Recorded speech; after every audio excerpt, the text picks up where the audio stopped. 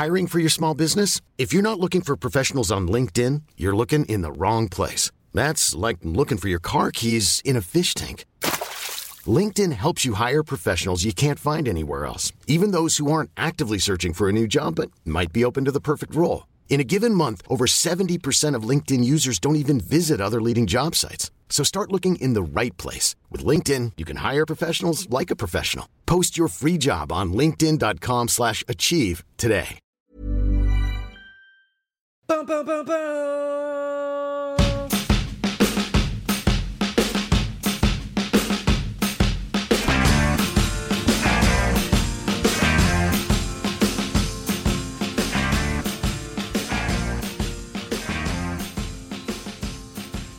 Welcome to episode 30 of Syrupcast. We made it. Yay! I am super happy. I'm really excited that we made it to the ripe old age of not quite adulthood, not quite adolescence, somewhere right in that middle part where, hopefully Snapchat and Dropbox will appeal. Synergies. It's all about connections, folks. As always, I am thrilled to have two of my favorite people with me. Douglas Soltis, how are you? Ahoy, hoy! And Jane McIntyre with your green headphones on this lovely day. I was going to touch them, but then I realized that would be loud for you. I'm great. How are you? Great. I want to apologize, even though nobody knows why before, but I'll tell you. We were going to have Ben Klass on the show, and Ben is a Manitoba graduate student and telco analyst. And he was going to come on and talk about all the stuff happening in the wireless telecom space, including an action that the CRTC presented today on his behalf that he filed in 2013 about undue preference for bandwidth charges by Bell and Videotron for mobile TV applications. Now, it doesn't sound as exciting as it is, and we will talk a little bit about it. But we're going to sex it up for you. Yeah. We'll Ben set didn't it up pay his and internet bill, hopefully so I'll you're talk stuck to with him us, later. assholes. Whoa! Yeah, ironically, nobody's an a-hole in this show. Ironically, Ben was supposed to talk about bandwidth issues, and because of bandwidth issues, cannot be on the show. Yeah. Yeah, he's actually from Manitoba, so I'm not sure if they have internet there yet. I'm not sure if they have bandwidth. Shoutouts Manitoba. What's going on? I've never been, but I hear it's somewhere in the middle. It is. It's actually right next to Ontario. Oh, really? It I is. thought it was closer to Alberta. Lady Ireland, ladies and gentlemen. No, it goes Right next to Manitoba, Ontario is Saskatchewan, still closer to Alberta, British Columbia. Folks, that is our geography lesson for the day. Let's start there with the CRTC's decision to prevent Bell and Videotron and other telcos from preferencing their own mobile TV's app bandwidth. Basically, what it comes down to is that Bell and Videotron and Rogers at one point were offering these mobile TV services, and they were saying, hey guys, we have this content and we want you to be able to watch it, and you can watch up to X number of hours per month on your phone for free. We'll give that as a part of your package, or if you want to go over it, we'll charge you an extra set fee for more hours. And Mr. Klass complained to the CRTC that that's not fair, because Bell, instead of charging by the megabyte, they're charging by the hour. So he worked out that watching the same amount of TV over a 3G or 4G connection would cost 8 times the amount to watch Netflix as it would Bell's mobile TV app, using the same bandwidth constraints and everything. And Bell said this is just something that they could offer, that this is a value add to their wireless service that they're really happy about. But when this complaint was filed and the CRTC acknowledged it, Rogers quickly changed their their mind and they went back to the regular bandwidth first model where they counted your usage by megabyte.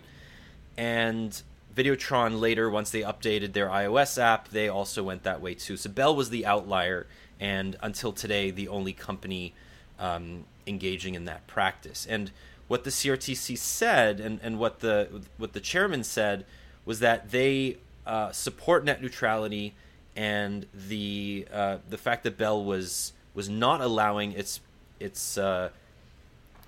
customers to watch Netflix the same way they watch mobile TV, even though to them it was a benefit to their own customers, was going against net neutrality. So I think this is going to have huge implications, not just for those specific products, but for the whole idea of the this independent body in Canada, the CRTC, supporting net neutrality down the road. Did you guys? I mean, what do you guys think of this? Is this something that you've been following at all? I think we had this conversation like middle of last year. I remember it was like one of my first days at Mobile Syrup, and I remember you spent like a long time on the phone to Ben, and I was like, "What was that about?" After you hung up, and then you explained it to me. Like you gave me the explain like I'm 5 version, and yeah, like it's something that since then I've been so aware of it. Like I don't know, I can't even believe that they felt like it would be okay. I guess that's the whole point of Ben's complaint, was like, you can't do that. But just the idea of, if you use Netflix, it's going to cost you an astronomical amount of money. But if you use our service, like, it's free or greatly reduced. I don't know, Doug, have you been something that you've been doing? Well, yeah. So we've been tracking this. I think we've been tracking the convergence of media and mobile in Canada a lot. And I think that this kind of relates to things that we followed previously with Show Me and other things, and just that fact that you have these carriers being the media generators as well. With this, I actually think this is an example of the CRTC doing its job, but the net outcome not being great. And I think that that's because they're trying to correct a disparity, but they're not correcting the underlying problem, which is the way that we treat the cost structure of consuming media digitally. Because I think it should be totally fine for Bell to say, "Hey, we have TV, we have Bell TV, this service. We're just gonna hook you up with some benefits, customers." I think that should still be allowed. The problem is that when you're then comparing that with the structure and the pricing for consuming content through a different service that uses the bandwidth like Netflix, that disparity happens, and that problem is not being corrected. So what's ending up is you're having two people are losing out. People who were wanting to watch, you want to consume media through Netflix, are still getting, there's no benefit for them. And then people who were interested in, Bell customers and interested in Bell TV aren't getting that sweet hookup. They're just as bummed out, and it's because of the underlying kind of fundamentals of how we charge for these things. So yeah, it's one of those things that the readers keep talking about too, is that they're like, this is great, and the CRTC, like, props to them, but they're also like, this is just going to mean everything's going to be more expensive. Yeah. Okay, but okay, so we have to break it down based on consumer preference and consumer benefit. Consumer preference is, yes, I am a subscriber to this mobile service. This dumb pipe, a carrier ostensibly based on net neutrality rules, is a dumb pipe. They're not allowed to preference any type of traffic. Mm-hmm. That is a fact, okay? It's a fact in North America. This whole issue is happening right now in the U.S., and we've written about it before. That was the whole basis for John Chen's insane rant on the blog that we wrote about. The difference here is that Bell and Videotron, who is owned by Quebecor, who owns a bunch of media entities in Canada, they own the content, and they also own the pipe. So what they're doing is they're saying, okay, we have this consumer benefit, or we have this consumer preference where we're going to allow these customers to access our networks for free, but only when they're viewing our content. That is going against the whole notion of net neutrality at its core, because it's not that the consumers are benefiting, but that they can't choose which content they benefit from.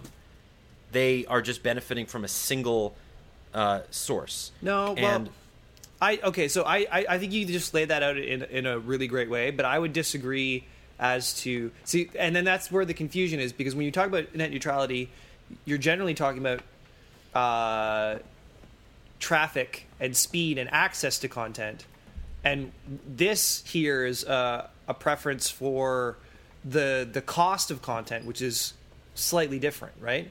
And it's a regulation that is attacking the access, when maybe the regulation should be about whether or not the dumb pipe actually owns content, because then it wouldn't be looking to prioritize one piece of content over another, whether that's in terms of speed or just in price delta. Right, but I mean, at the same time, so there's a bunch of arguments here. On the one hand, a company like TELUS, which doesn't own any media properties, would like to be able to say, hey guys, we can give you exclusive access to certain media because we own both the pipe and the content. Mm-hmm. But on the other hand, Bell's ability to give you access to a certain amount of content for free because it owns both the pipe and the content means that it's going to, even if it's not explicit but inadvertent, they're going to inadvertently prioritize not only the creation of that content but the distribution of it through its network. Yeah, and that's the problem, right? Well, so with that, I would say two things. First, if Bell wants to promote and make the stuff that it already owns cheaper, more accessible, because it owns it and it can do that, that's great, as long as they're not affecting services that they don't own. Them promoting Netflix or promoting their Bell TV content and making it cheaper did not in any way impede my access to Netflix. I think that's my primary concern. And second, if this is going to be the issue that stems from the facilitators, the infrastructure owning the content, then the regulation should be about whether or not we allow them to do that. Because it's a very understandable and basic kind of business decision to say, hey, we own this stuff. Why don't we give our customers this stuff why don't we hook them up with a benefit so they're happy to be Bell customers? I think that's very understandable. It's not okay. So there's two. They're not giving it away for free. What they're doing is they are they're billing it differently. And I know that that's you said the problem. I know that you said that shouldn't be an issue. But here's something that the Commission wrote in its response. The Commission considers, however, that encouraging customers to access these data-intensive services is inconsistent with the carrier's approach in regard to other data services, which is to impose data caps in order to optimize the efficiency of these networks. What that means is that, on the one hand, Bell's saying, hey guys, we don't have enough spectrum, we don't have the ability to offer 10, 15, 20 gigabytes a month of data for free, or for a very small amount like they do in other parts of the world. And on the other hand, hey guys, we're going to let you watch as much data-intensive stuff as you want in 5 hours, regardless of, you can turn the quality up to 11 and stream 3 gigabytes worth of content over your phone over LTE, and we're not going to care. We're just going to charge it the same way you would as if you were watching SD quality stuff. Okay, that's right. That's a fair point. That is a fair point. Yes. So, and in that way, it is affecting how you're watching Netflix. Yeah, absolutely. But I mean, how many? Go ahead. Go ahead. I'm just going to ask, do you guys at all watch Netflix over LTE? Does it ever occur to you that, hey, I have a gigabyte a month, and I know that watching a single episode of Friends is going to eat up 300 megs of data? Well, it never occurs to me to mobile, watch unlimited data. I watch Netflix in the streetcar all the time.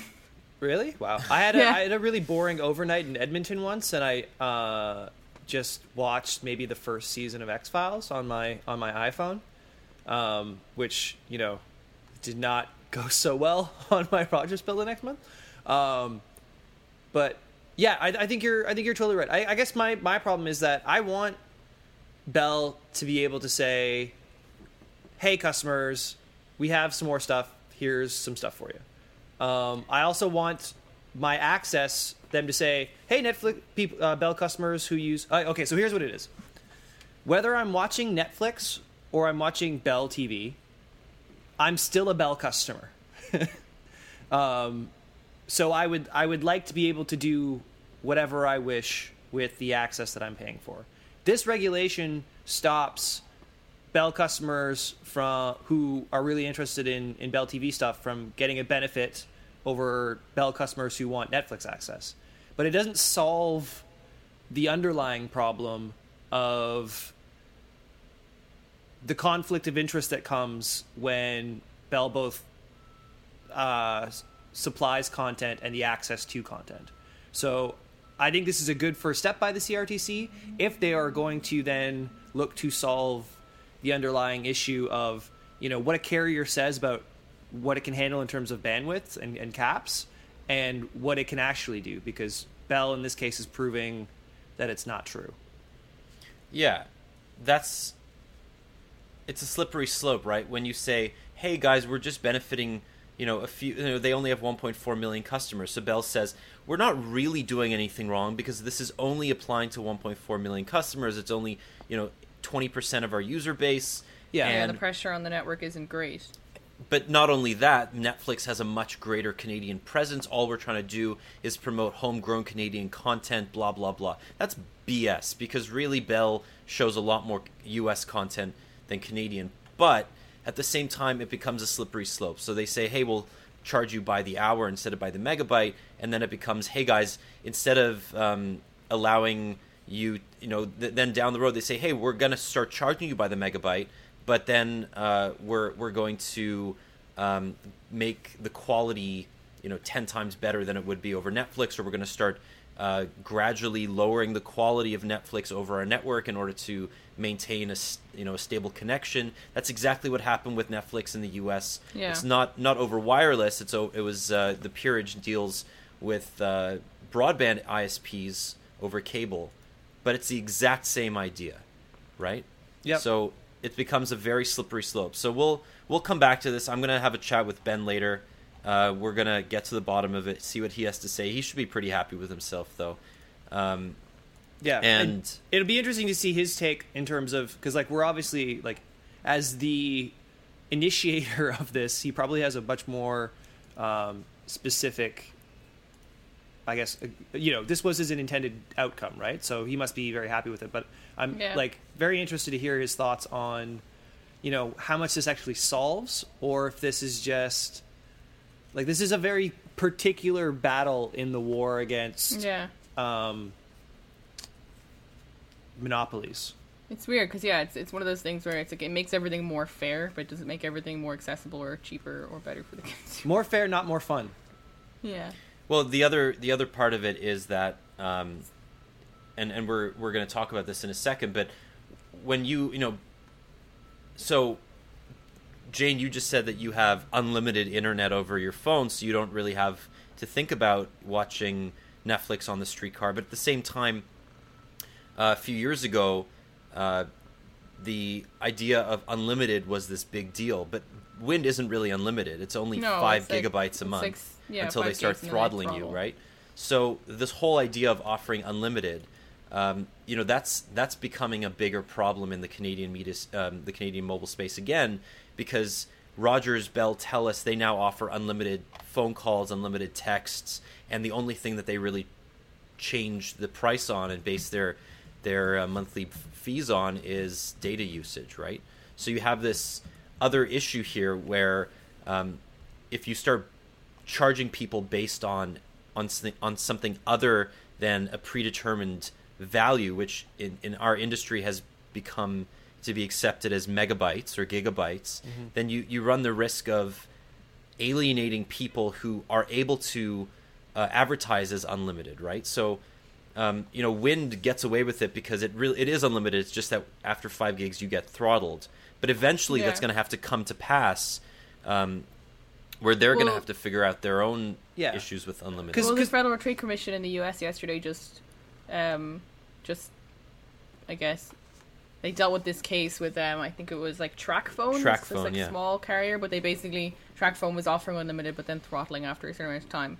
And the FTC was like, no, like it's very black and white. Like if you're offering unlimited, you have to give them unlimited. And I guess that's probably why, like the AT&T and T-Mobile and stuff don't offer unlimited anymore. It's because if you're gonna say it's unlimited, like unlimited is defined as all you can eat. Yeah, this is why where in not treating access to digital information as a utility, we get caught up in the messaging, the branding, and the packaging, rather than like the 4 core components, which are like total amount of data, speed of data, bandwidth, because as much as you talk about wind, it's not as if like the bandwidth of that works, and then like prioritization of content, and like those are kind of like the 4 pillars of that intersect around just us consuming information in a digital world. And right now there's not a lot of competition on that stuff. It's much more, how can we package what we already have in different ways for lock-in? And it's kind of it's a ruse. It's a red herring against the underlying things that actually matter. Yeah, and we'll get to that when we talk about Rogers' Q4 earnings, because what they said is we're no longer going to talk about numbers, or we're not going to focus on volume. We're going to focus on value, and they said that as a way to, sort of force us to look away, or at least ask us to look away from the fact that they're losing customers pretty quickly, right? So they're making more money per customer, but they're still losing customers overall, and that's going to be one of the themes in a saturated market.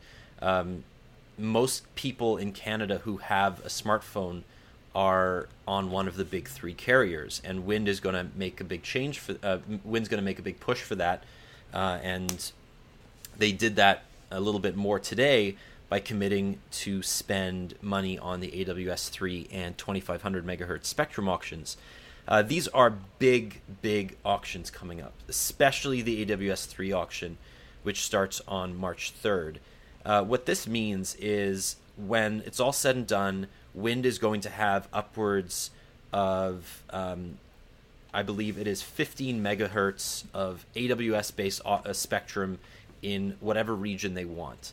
And the way it's going to work is that the government has set aside 30 megahertz of the overall 50 megahertz to accommodate 4 new entrants. In most parts of the country, that leaves just 2 carriers. In the biggest regions, that leaves just Wind and Mobilicity. Mobilicity is currently in dire straits, although they have gotten a reprieve from the courts to allow them to spend whatever they need to on the auction itself. But Wind will be going hard at this, and I think that this bodes well for the state of the Canadian mobile space. I just can't believe that Mobilicity, like, I can't believe how much debt they're in. Like, this is one of the things, like, the fact that the courts granted them a reprieve and they said, spend what you have to do this auction thing. Like, it's $65 million in debt. Like, that's just for the deposit. That's like, it's insane. That's just to hold the keys, the debt and keys. Like, that money came from, they basically went back to like their debtors and were like, hey, can we have some more money? Like, it's the same, like they signed like a second debtors agreement on top of the one that they already had. So when everybody was like, wow, Mobilicity is like broke ass carrier, now they're even more broke, and it's but that underscores the difference between people and debt and corporations as people and debt, where it's just it's just a number. They could write it off and dissolve, and people could lose more jobs, and there'd be an economic hit. Or it's easier in this to give them the opportunity to potentially start generating and earning revenue and exist as something that then participates in the economy and fuels jobs, than to just, as a regular person, like when we're just spending way too much money on phones, just declare bankruptcy, get your passport, fly to Mexico, and then just like pretend like it never happened and start a new life as a personal trainer. So is that the plan? Is that the Soltis approved plan for bankruptcy? The documents in my lockbox ready to go. No, So it's. I think the debtors understand that the prospect to make money from whatever spectrum they can buy is worth far more than paying off Mobilicity's current debts or taking on a little bit more of Mobilicity's hundreds of millions of dollars in debt. I think they're up to like $350 or $400 million in debt. What's another 65? If they can actually get this spectrum and eventually sell it, because the spectrum is going to be so cheap because nobody else other than Wind can bid on it, then this is going to make their money back in spades. Yeah. They're not going to be able to sell it to Rogers, Bell, or Telus. We know that. But they may be able to sell it to somebody like Cogeco, Shaw, Quebecor eventually. If that's their plan, then that's fine. But I guess, if that's their plan, then I guess that's... Yeah. Or it just feels like a dog chasing a fire engine. It's like, they're like, no, we have to get to the Spectrum auction. We have to get to the Spectrum auction. It's like, what are you going to do once you get there? Like, what are you going to do once you have that Spectrum? Well, it's going to put them in a better bargaining position for a buyout by Wind, right? Yeah. So if they can get their debtors to commit to a certain amount of money, then Wind can't bid on all of the spectrum, the set-aside spectrum. So they're going to have to either pay for it through a purchase of Mobilicity, which would mean taking on all of their debt, which is unlikely, or Mobilicity is just going to buy the spectrum, turn around and sell it, and then figure out what happens next. Maybe use some of that profit to pay off the debtors, and then dissolve the company. Because I think it's more like it's still positioning yourself for a sale, and then obviously the sale price comes with the debt, right? Like that's their pitch. Give us more money so we can get to this point, so someone can buy us, and then they pay off the debt. Well, Mobilicity has said that they are looking for a buyer, and they have a big group of funds and lawyers and consultancies looking for somebody to purchase them. And at least this puts them in a better position if in 3 months from now they have 15 megahertz of AWS-3 spectrum sitting in their back pocket. Mm-hmm. That's not bad for business. Yeah. Just period. It's their version of patents, to be honest.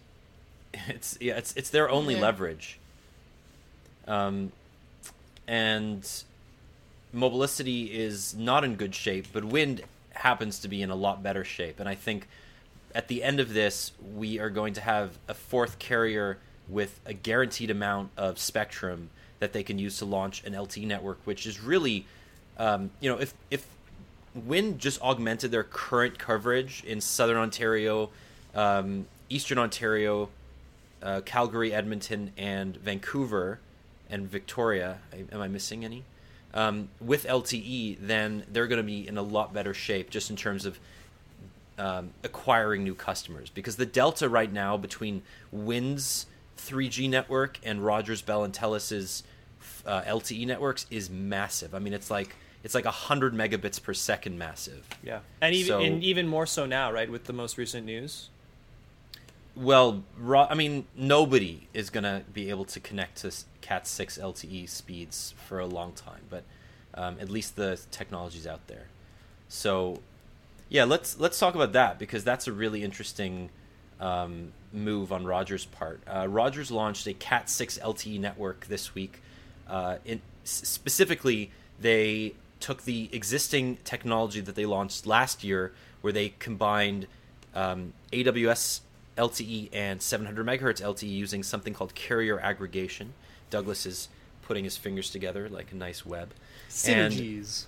And, corporations are people. And they are now doing the same thing, but they're using their 2600 megahertz spectrum, which is much bigger. They have 40 megahertz of this, so it's 20 megahertz down, and they're combining it with 10 megahertz of AWS spectrum, and they're combining for 30 megahertz.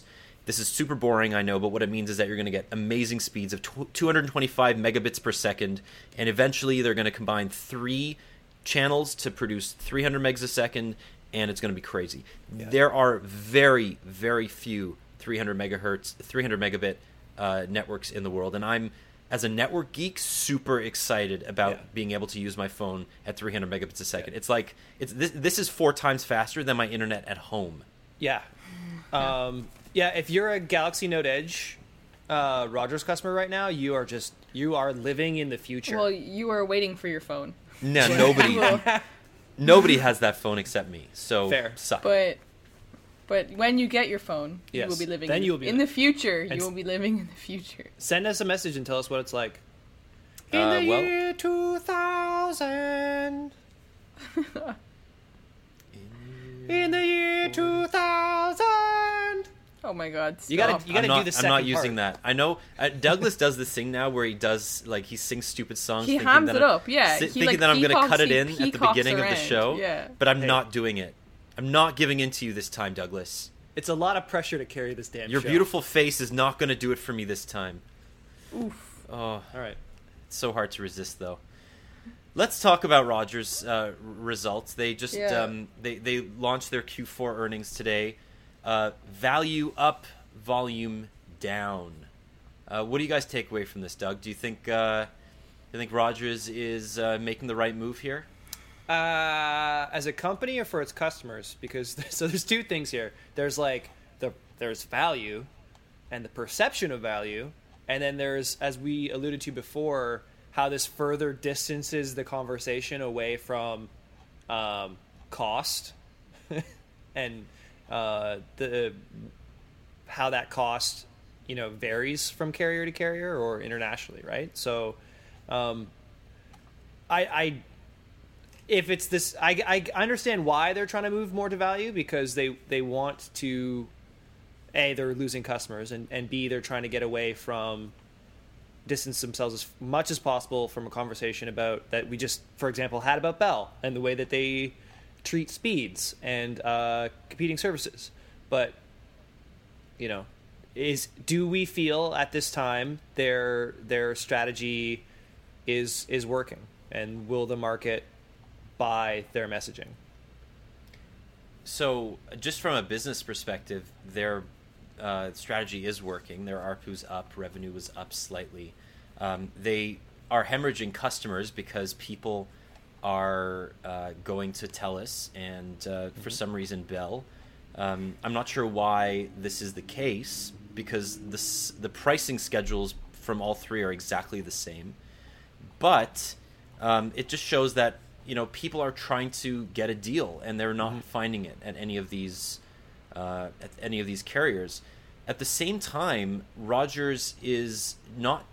I mean, they're really trying to add value legally within the confines of net neutrality to their experience, and what they're doing is they're saying that we're going to take a hit on roaming. So part of the reason that their overall what was their revenue? It was down. I got it right in front of me here. Data revenue increased by 8%, represented 52% of total network revenue for the quarter. Okay, yeah. So revenue rose 4% to $3.37 billion, but income fell to $300 million. Mm-hmm. And the reason their income fell was because they took a big hit on revenue on roaming, and the reason that happened was because of Roam Like Home. So clearly, this is a loss leader for them, which is meant to increase customer acquisition. Roam Like Home is a great service. It really is one of the only differentiating factors among the top 3 carriers at the moment. Mm-hmm. And it's also a money loser. So what does that say, right? What does it say? I don't know. If that's the only differentiation between carriers, if it's color, animals, and then Roam Like Home, But what they're doing is they're moving sort of into the Apple route, right? They're not going for market share; they're going for profit.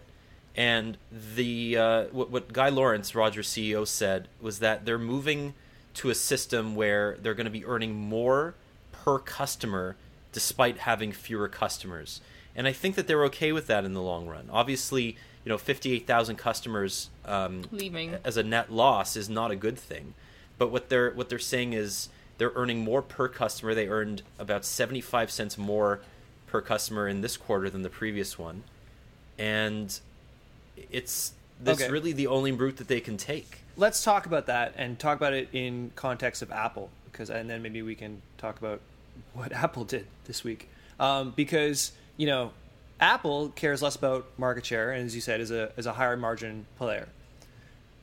What they deliver in their product for that high margin cost has like a tangible benefit. Like as I record this podcast using my extremely light, extremely thin, super durable, long battery life MacBook Air, there's a reason why I pay that markup for this product. What does that mean for a Rogers customer? Where in terms of generating more revenue per user from a Rogers customer, what is that Rogers customer getting in benefit? Yeah. Will that equate? Okay, so I'm going to put on my big three apologist hat for a second. No, sorry, that's not. I'm like literally saying, like, is it possible for a service provider like this to even make that happen? Yeah, in the way that Apple like does? let's put those examples on the table. Xiaomi, you can't get Xiaomi unless you're a Rogers cable or internet subscriber. Hey, it's Danny Pellegrino from Everything Iconic. Ready to upgrade your style game without blowing your budget? Check out Quince. They've got all the good stuff, shirts and polos, activewear, and fine leather goods, all at 50 to 80% less than other high-end brands. And the best part? They're all about safe, ethical, and responsible manufacturing. Get that luxury vibe without the luxury price tag. Hit up quince.com/upgrade for free shipping and 365-day returns on your next order. That's quince.com/upgrade. You cannot get Roam Like Home unless you're a Share Everything subscriber. You cannot benefit from the new $100 million Vice Media partnership. You can, but you won't get exclusive content that they're talking about. I don't know what that is yet, unless you're a Rogers Share Everything subscriber. There's a ton of stuff that they're saying that they're going to do in 2015 to make your whatever monthly fee from Rogers more valuable, right? That's really the only thing that they can do, because they've even admitted, right, the cost of being a wireless subscriber has gone up significantly, and the ARPU would back that up. The ARPU is up to $67 per customer. Okay, and that's huge. But Daniel, so I don't need a family of 5 using my MacBook Air to get value from it, and I don't need to use every other Apple product to make the MacBook Air useful. Whereas in the Rogers example, the Share Anything plans are crazy overpriced unless you have as many like members of your brood using it as possible to kind of amortize the total costs. And the access that what you're getting on top of that for the Share plans isn't necessarily content, it's access to other things that only Rogers can provide, even though Bell has a competing and similar service, right? But that is the very definition of a wireless network. I mean, the whole thing that we talked about. Yeah, but so I totally agree with you. So then, as a customer, like, there are very obvious benefits to being a high margin hardware player. And when we talk about Apple's numbers, we'll show how that's working really, really well when you can execute. If Rogers is approaching a similar strategy but can only provide like access to other things that it owns rather than which are similar to what other competitors are providing, because at the end of the day, it's access to content and maybe exclusive pieces of content, but it's like, there are other ways to watch shows. I think Roam Like Home is a different thing, but I'm sure the other carriers can offer a similar thing, because it's all about pricing, right? It's not about durability or anything tangible. Is that gonna work? And then even if they can suck more revenue out of it, are Rogers customers going to be any happier with like, oh wow, so now I'm spending like $300 a month or more to have my family like just locked in to Rogers, because I have to add on more Rogers things for this to be valuable. Yeah, so I mean, there's two arguments there. First of all, they are deciding to go one route. They could go another route and go the discount route, the way that Mobilicity tried and failed to do. The problem is that being a network provider in Canada is very expensive when you're deploying across a country. They're actually saying that customer satisfaction is up significantly, right? So people are paying a lot more, but they're more happy with what they're paying for. And that comes from a simplification of their product lineup. You don't really have to worry that you're going to get overages anymore, because the wireless code is backing you up on that. Plus the fact that everything except data is included in your plan, so you never have to worry that you're going over your minutes. You can send as many text messages as you want, whatever. And those are small things, but they do add up. At the same time, they're required now to notify you when you're approaching your data limit. A couple of times before you hit it. Smartphones themselves are getting better. So you have a situation where a couple of years ago, if you had an iPhone or an Android phone, it wasn't always the most reliable experience on its own, even when your carrier was fine. Now you have a confluence of things where your carrier's faster, your network speeds are faster, your latency's down, and your phones are lasting longer on LTE, because LTE chips aren't using as much battery. Plus the fact that Rogers is saying that they're the fastest network in Canada. So all of these things have an impact on customer satisfaction. Whether or not people are okay with paying more as a result of those value adds, well, that's up to them, right? They can go somewhere else, and many people are choosing to go to Wind, and that's their prerogative. But Rogers is saying that, right now the competitors aren't where they are in terms of network quality, and they're going to continue using that because that's really their only advantage. Yeah, but I think I don't know, the thing that, again, maybe this is just because I come from a country where the norm is that you go and you get your plan and you don't get anything else. But I think that part of the attraction for networks like Wind is that when I go there, I'm not being told, and you get like this show me service, and you get this and you get that, and it's like, it seems like that's their way of like placating you when you have sticker shock. You're like, oh my god, that's so expensive. Yeah. And instead of like, I don't walk in the door at Rogers for show me access. I walk in there because I want to get like phone and data and like a call plan. Okay. And it's ridiculous that I can say, oh well, I drive every weekend from Toronto to Ottawa, and will I have service the whole way there? And they're like, well, probably most of the way. You'll drop out at some point on the way, and then it'll come back. But you'll be able to watch Show Me when you get there. Like, I don't know. It just seems like people more and more don't want all the perks and the extras. They just want phone service. And I don't disagree with you, but the phone service is objectively better on the big three. Like, I kid you not, as you said that, I got an email from my buddy who I will quote, "I'm ready to throw my phone at the wall. Wind service has gone from semi-working to just flat terrible.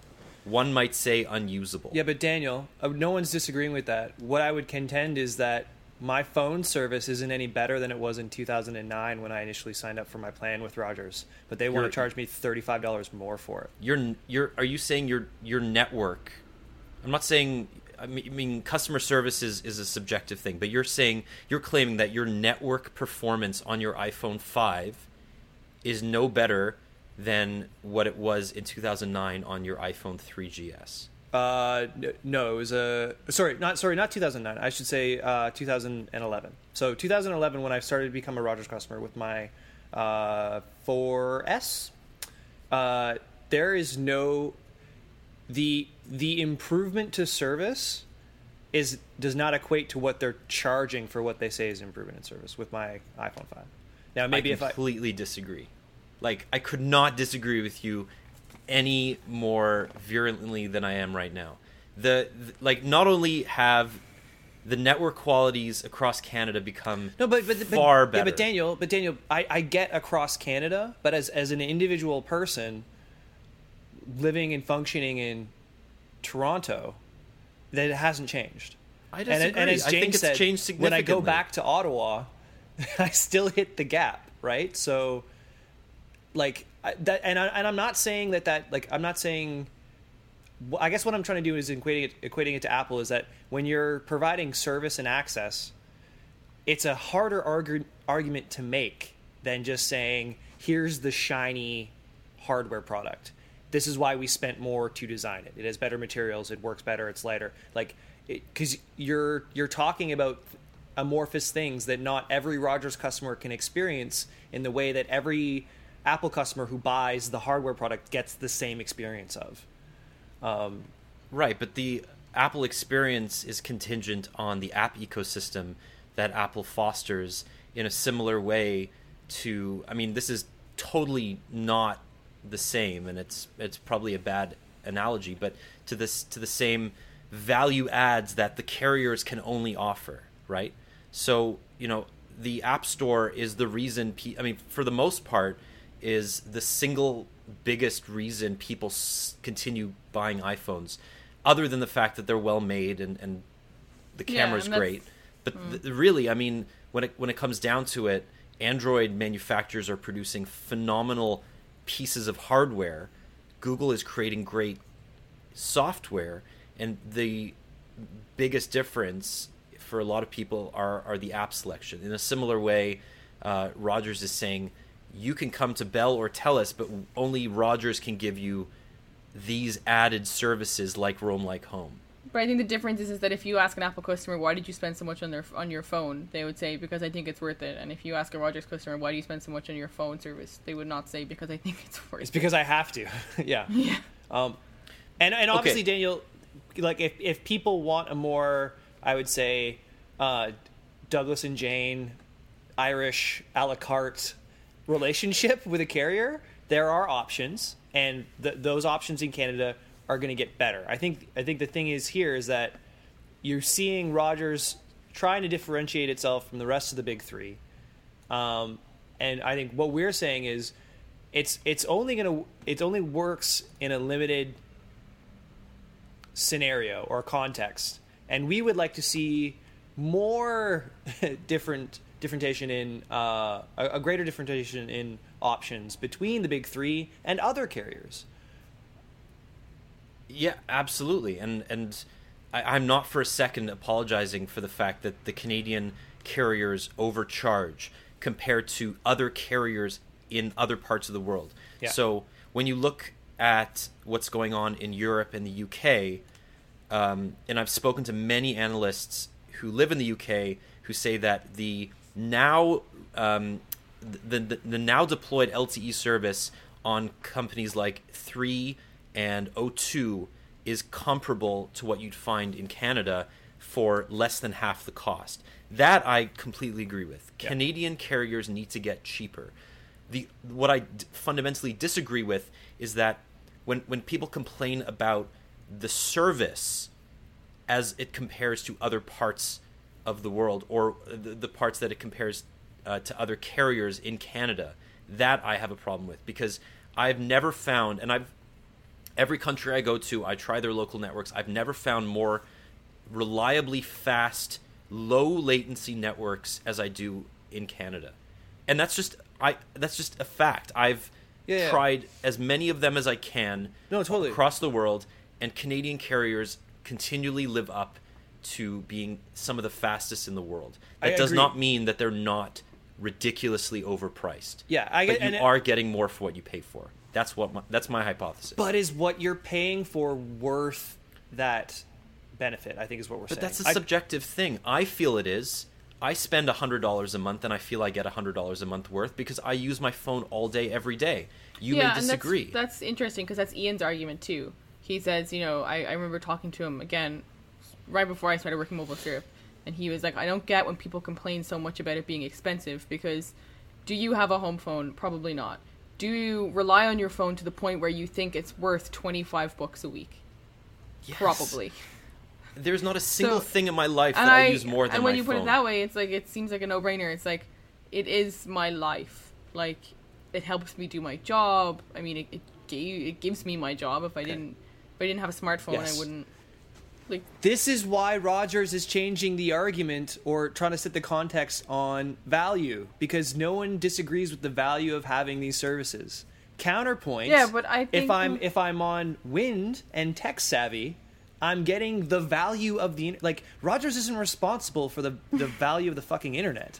Like if I use Wind and tech savvy, I'm basically still getting that magical world that we love living in, but I'm getting it at half the price. But you're getting an approximation of that wonderful world that we love living A in. really good approximation. and that's the thing, is that to me, because I spend all of my time in downtown Toronto, where it's fine most of the time, I don't think that the gap in service matches the gap in price. Maybe, I mean, I guess your friend disagrees with me. Your friend thinks that it's unusable. I mean, my But- friend works and lives down the street from me in downtown Toronto. I have used Wind. I love the company. I think that, Pietro Cordova, I think Anthony Lacavera, these are admirable businessmen who really want to do well by the Canadian consumer.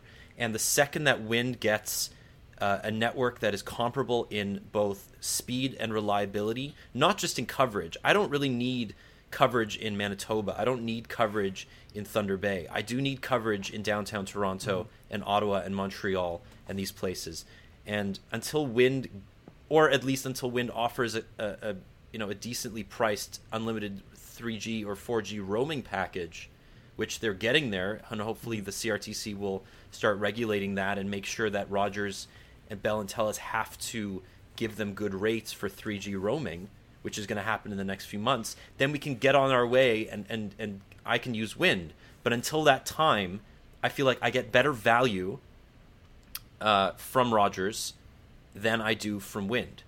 I mean, that's tough. That's fine. That's and just me. if we pulled like 100 customers or Canadians just across the country, where their location would directly impact this, right? And I think the initial comparison that I was trying to make is, and it's hard for Roger. I understand why they're doing this. It's hard for them because any one of those 100 Canadians we would pull who bought an iPhone would like the iPhone doesn't change as you move across the country, but Rogers and that value equation does change a lot, or even across our city, right? Like go east of Yonge Street. Just stand on Church and try to get a call on Rogers or like any carrier. I don't know what it is about Church Street. It's really weird. What? Like You and I have very different call drops per experiences capita. with our. I don't have. Okay, so we I have don't- very I- different experiences.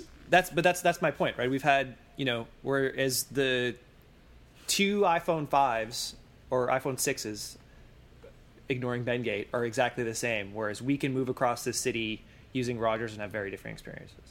Which Yeah, is but I why- could move down the street on Wind and have two different experiences because No, yes, any carrier. Yes, any carrier. Which is why being a high margin, high value carrier is Not a the same difficult as being- proposition. Yeah. No, absolutely. And the carriers have they have a problem right now because they need to prove to their investors that this market has room to grow. Mm-hmm. And they have a problem where they have to continue investing, and they're going to spend a lot of money investing in spectrum over the coming year to grow their network and to prove that people can have a better experience on their network when most of the time it doesn't really make a difference. Yeah. So, yeah, we'll come back to that because I mean, in the next few months, there's going to be a lot of talk about this stuff. Let's talk about Apple because Apple released its earnings this week, and it was the most profitable quarter for any company in history, with $18 billion in profit. I mean, we're talking about Rogers here, which had a $3.2 billion quarter in revenue and a $300 million quarter in profit. And then we look at a company like a company like Apple that made $75 billion in revenue last quarter alone. Wow. Just absolutely wow. Just from this quarter, they could buy like Tesla, SpaceX, Uber, Slack. Like they could just buy like the next 100 years of what they're going to be doing just from the profits of this quarter. The biggest and most like mind-blowing stat that I read was that the currency fluctuations that affected Apple's profit were amounted to more money lost than Google made in profit last quarter. So the fact that the US dollar grew strengthened by 5% lowered Apple's potential revenue by more than Google made in profit last quarter. It was $3.3 billion compared to Google's profit, which was $2.87 billion. I mean, the numbers are absolutely staggering. And it just speaks to the fact that, you know, everybody considered Apple to be down and out, especially, you know, who needs another bigger iPhone? But everybody apparently needed another bigger iPhone. So, do you think in some way that Apple's numbers are bias? Yes. Oh yeah, totally bias. Okay. I'm bias. You're bias. Jane bias. Mobile bias syrup. $18 billion can't be wrong. No, and you know the most incredible stat, aside from the amount of money lost to currency fluctuations, is that 85% of iPhone 6 users were not upgrading from other iPhones. They were coming from Android and other smartphones. 85%. I mean, think about that for a second. It's just like mind-blowing to consider that the second Apple released a 4.7 and 5.5 inch iPhone, Android users were like, okay, screw it, I'm out. See you later. If you have a big screen smartphone and I have a big screen smartphone and people like my big screen smartphone, I drink your milkshake. What? That was a pretty good impersonation. That was like... Well, I don't even know what that is. Come on, Is that Count man. Chocula? That's Daniel Day-Lewis. In what, though? In what? Last of the Mohicans, Jane. Oh, what I what thought year it was that? There Will Be Blood. No, of course it's from There Will Be Blood. There's no Oh, milk. okay. There was no milkshake technology in Last of the Mohicans. There was no Hey, you never milkshake know. technology in... Oh, there was! I know exactly what you're talking about now. It's only one of the That was an greatest ama- scenes in the history of cinema. Oh, that's so good. Paul Dano just like looking terrified. Yeah, because he Oh, wanted that his was milkshake. so good. Man, I'm gonna go watch that movie tonight. I've never seen it. Oh, you should. It's amazing. Paul Thomas Anderson. That was his last coherent movie. Ooh. Oh, shots fired. The Master was not coherent. Okay, whoa. We're going into Mobile Syrup After Dark here. We gotta talk about Apple revenue. Okay, sorry. He did make Inherent Vice. I haven't seen Inherent Vice, so I apologize to PTA. I have not seen it. Such film bias. But There Okay, Will so- Be Blood is one of my favorite movies ever. It's one of the best movie of the 21st century for sure. Now, okay, so where does Apple go from here? Like, what? They like, continue selling a shenanagram of smartphones. just more of the same? Silence. Okay. Sorry. You're actually asking the question. Yeah. They will. So I think what they've proven is that the iPhone. Oh, hey Jane. I'm I here. think they Oh, are. were you just frozen in thought? I thought your screen had froze, but you were just like super reflective. Okay, sorry. No, I'm researching countries that Apple could afford to buy with all their money. Oh, Oh, amazing. So Apple has continually disproven the idea that expensive phones can't sell in volume, right? They have not only increased the number of iPhones that they've sold, but they've increased the average sale price of the iPhone significantly. The average sale price of their iPhone division is $687. That is absurd when you think about the general direction of smartphone prices in general and the commoditization of the industry. When you're looking at a company like Samsung being squeezed from both ends, both from Apple in the high end and companies like Xiaomi and Huawei and ZTE and Alcatel in the low end. You're looking, okay, why doesn't it make sense that Apple is going along with that trend? And I think it's just because people don't consider an iPhone to be in the same category as the rest of the Android world, right? The iPhone sits completely on its own, and Apple can continue selling it in spite of the general movement of smartphone sales. And I think a lot of that has to do with China, right? We talked a lot about how important China is to Apple. A lot of their iPhone revenue this quarter was from China.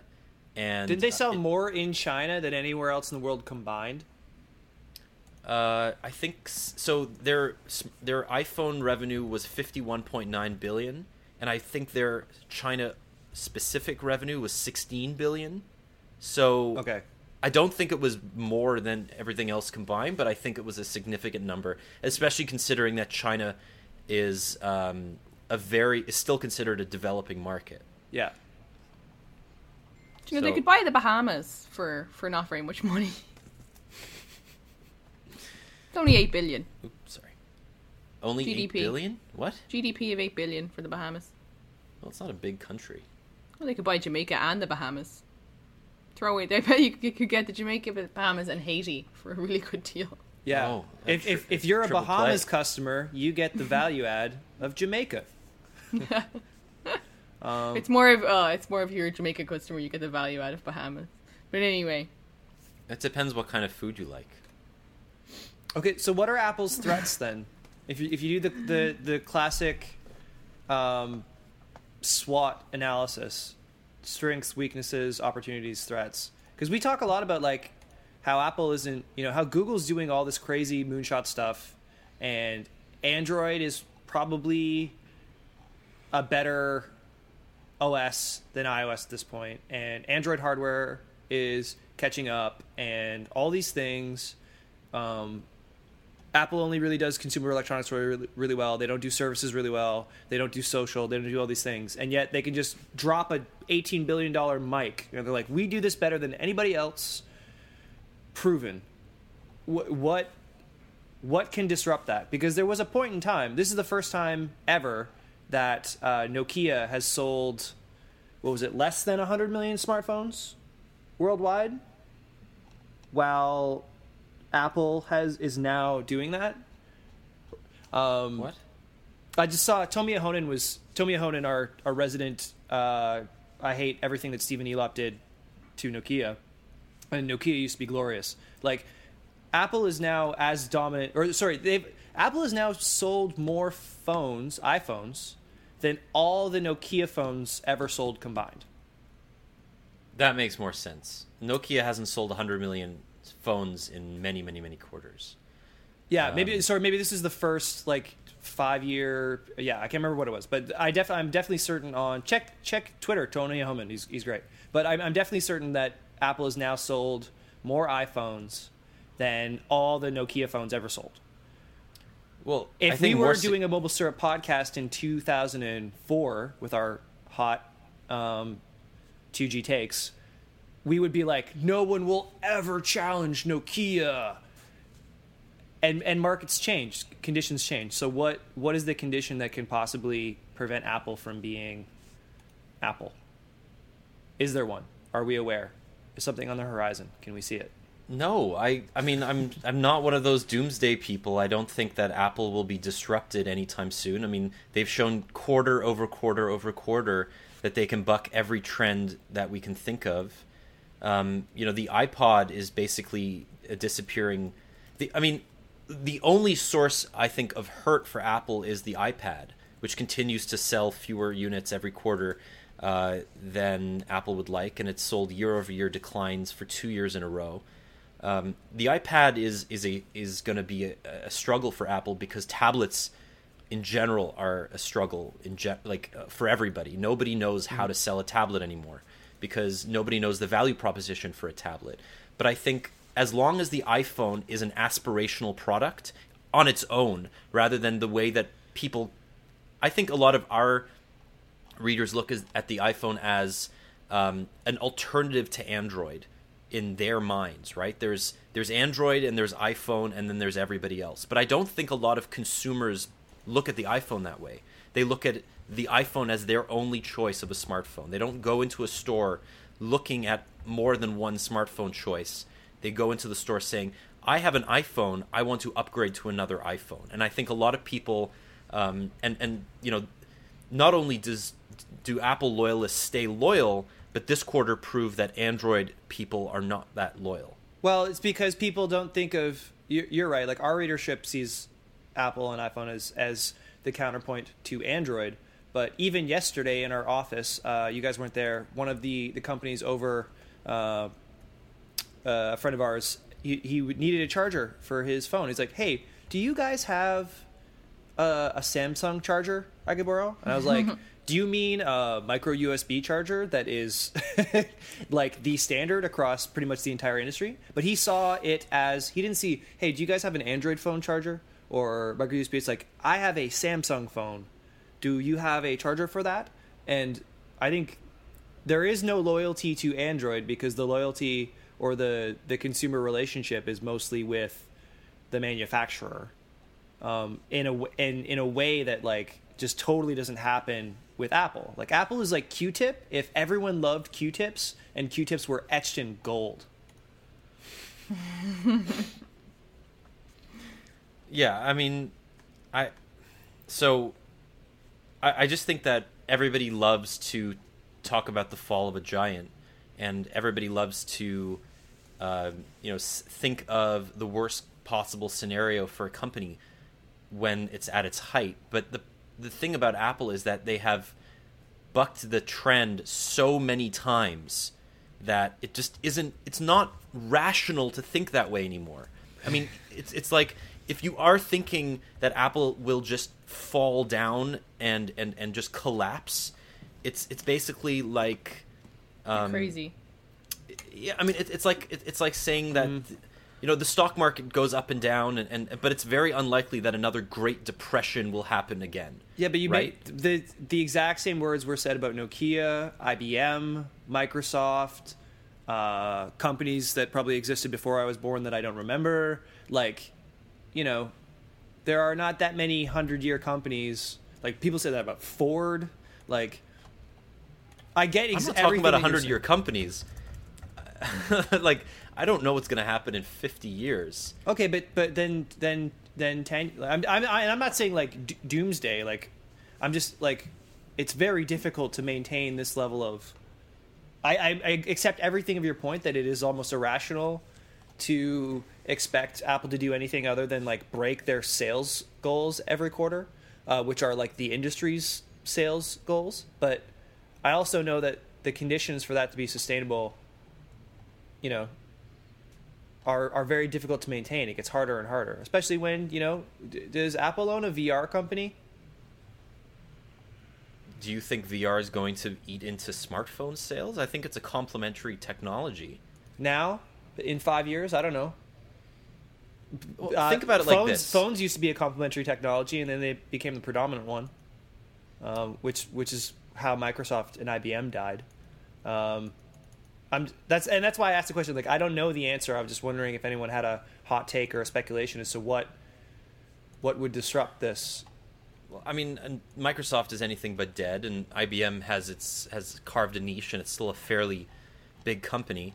I think the way to look at it is this. Okay, Apple sold 75 million smartphones last quarter at a $687 average sales price. Adding that up, that is an insane amount of money. But overall, there were 1.3 billion smartphones shipped in 2014, and there were 375 million shipped in the last quarter alone, which was a 28% increase over the previous year. So not only are smartphones in general still a growing industry, but Apple is only making up 20% of that overall smartphone share. I think it's like 15%. Yeah. It's 20. It's I have the stats right in front of me. IDC equates They're 74.5 million units shipped as 19.85% of overall worldwide market share. Yeah. Just under Samsung, which sold 75.1 million.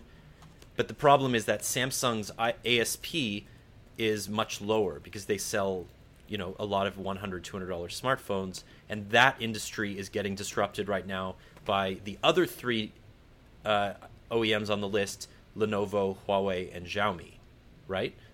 So Apple is singular in the fact that they not only continue to go against the grain by not selling a super cheap smartphone, but they're increasing their market share in spite of increasing their average sales price, right? Rationally, that what they're doing doesn't make any sense. But I still think that there's a lot of room to grow in the smartphone space in general. Yeah. Well, when you're selling more phones than McDonald's sells hamburgers, there's definitely room to grow. Oh, I'm so hungry. I know. Me too. So I don't know. I mean, we've been chatting a lot about kind of like the state of companies, right? Wind. I was going to say Wind. Wind is increasing. Their investment in Canada. Rogers is doing their thing, trying to convert value from volume. Apple is selling a ton of hamburgers. McDonald's just fired its CEO because it's not selling a whole bunch of hamburgers. We're just into 2015. It's just the end of the month. We are just into our adulthood. We've just turned 30. Doug's cat is super cute. We have such an exciting year ahead. I'm so happy to have you guys with me. We're doing just a plug because Douglas, you're the man on BetaKit. Douglas is doing. We have a sister site called BetaKit. It covers the startup world in Canada. We've had 2 huge, and I mean like ground-shakingly huge scoops this past week, all because of this man. Douglas, you are doing good. Check out BetaKit if you haven't. It's a very different vibe to Mobile Syrup, really. Like it's totally different, but it's worth it if you're interested in Canadian tech and Canadian startups. BetaKit is the place to go. We keep it 100 in a very different way, but not just me. A whole team of writers breaking news, and then also covering some stuff that you might be interested in. If you like your phone, but you like other technology beside your phone, and you want to know what Canadians are doing about that, BetaKit is for you. Yes, and Jane and I make some guest appearances on the kit every once in a while. Yep. Because we're all a happy family. All about that kit. No trouble. Are you saying synergies or sandwiches now? Both. We're definitely. I thought you were like sandwiches. Sandwiches. We're so hungry. Like, oh. It's 12. We have to go eat. Yeah. All right, kids. Just wanna shout out to everybody. Jeff Broussard, thanks for your amazing comment. But don't call us mobile suckers again, please. That was not cool. Aww. Jeff. Well, Doug's a mobile sucker. No, I don't feel bad about not shouting you out the last few weeks. Yeah. You're kind of a jerk. Shout out to everybody who listened to the podcast. We're growing. We're not growing as quickly as we'd like, so tell your friends, but we are growing, and I love you guys for listening. Yeah. Simultaneous substitution. Last thing, CRTC just said that starting in 2017, Canadians will finally be able to watch the American ads on the Super Bowl. So, yay. Amazing. Talk about that next week. Thanks again for listening. Syrupcast 30.